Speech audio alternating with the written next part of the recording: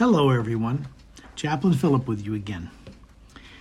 In John chapter 18, Jesus stands accused of treason before Pontius Pilate. The Roman magistrate asks him if he had been born to be king. In reply, Jesus states that all who know the truth listen to him and believe.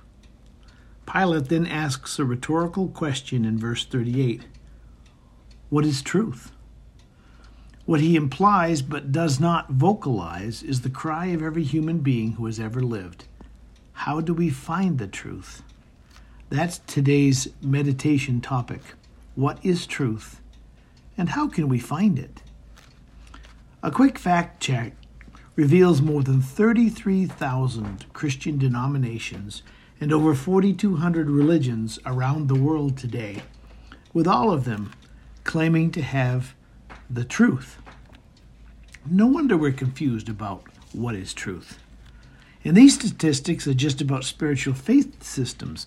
They don't include philosophy, political systems, societal norms, what to believe about climate change, how to manage our resources, or how best to feed, clothe, or house the human race. What is truth is probably the hardest question to address and the most difficult one to feel secure about having the right answer. To make matters worse, we're not operating on a level playing field. Human intelligence and emotional awareness are not equal across the spectrum. Our personality types form and fashion how we collect and evaluate data, as well as how we relate to change and new ideas. Some of us are well educated. Others have very little. Throw in our economic status, and the difficulty of finding truth becomes even harder. Social media, as well as the various news feeds, bend reporting to an intentional biased slant, which subconsciously directs our thinking and actions.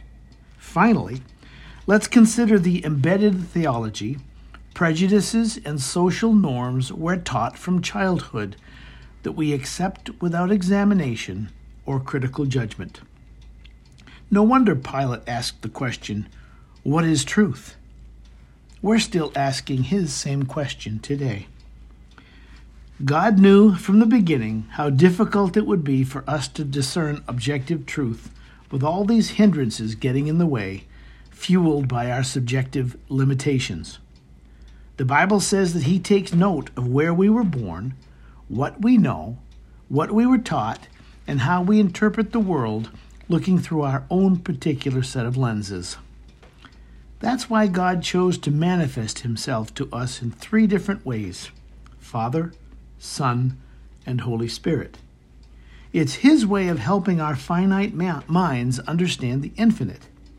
In a nutshell, and just scratching the surface of this subject, the Father represents the power, might, glory, and all-sufficiency of God.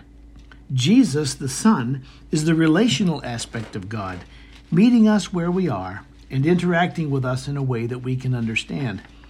But the work of the Holy Spirit is to lift us out of our limited, subjective barriers created by our society, our education, and our embedded assumptions. He is the only way for us to understand what truth is. With him, we can finally answer the question, what is truth, and how can we find it? In the Old Testament, wisdom was associated with being filled with the Spirit. King Saul, King David, King Solomon, the prophets, all spoke with wisdom and understanding when the Spirit came upon them. Isaiah 11 verse 2 is one of many references to this. After his resurrection, Jesus told his disciples that he must go away so that the Comforter, who would reveal all truth to them, could come. And when the Holy Spirit came at Pentecost after Jesus' ascension, remarkable changes took place.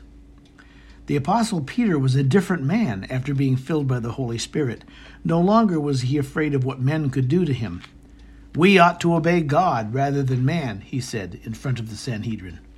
In Acts chapter 5, Peter called out the deception of Ananias and Sapphira. Why? Because the Holy Spirit revealed their plot to him. In John chapter 16, verse 12, Jesus tells us what the work of the Holy Spirit is. These are his words. I have much more to say to you, more than you can now bear. But when he, the Spirit of truth, comes, he will guide you into all the truth. You can't get much plainer than that. The work of the Holy Spirit is to guide us into all the truth, to lift us out of our limited subjectivity, cancel our prejudices and assumptions, and reveal to us exactly what God wants us to know. Through him, we will find the truth.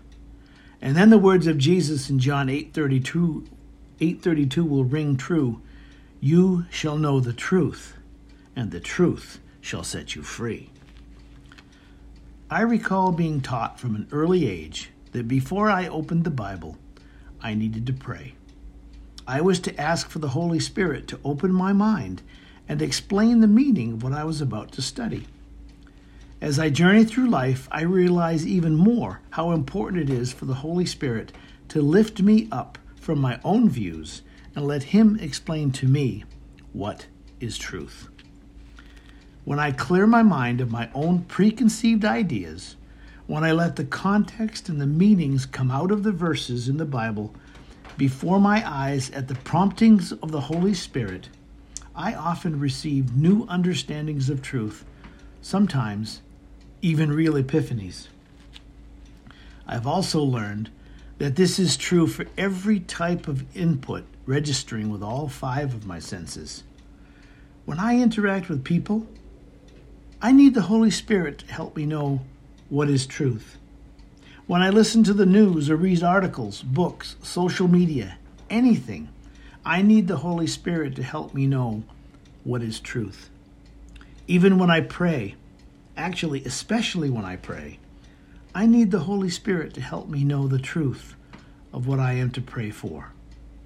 Romans 8:26 says, likewise, the Spirit also helps in our weaknesses, for we do not know what we should pray for as we ought, but the Spirit himself makes intercession for us with groanings too deep for words. So if you struggle to know what is real, what is true, what you should believe, invite the Holy Spirit into your search. Let him lift you above your limitations, and you will find truth, and the truth will set you free. The old hymn, Spirit of the Living God, Fall Afresh on Me, says it perfectly. Until next time, I'm Chaplain Philip, and as always, may God bless you today.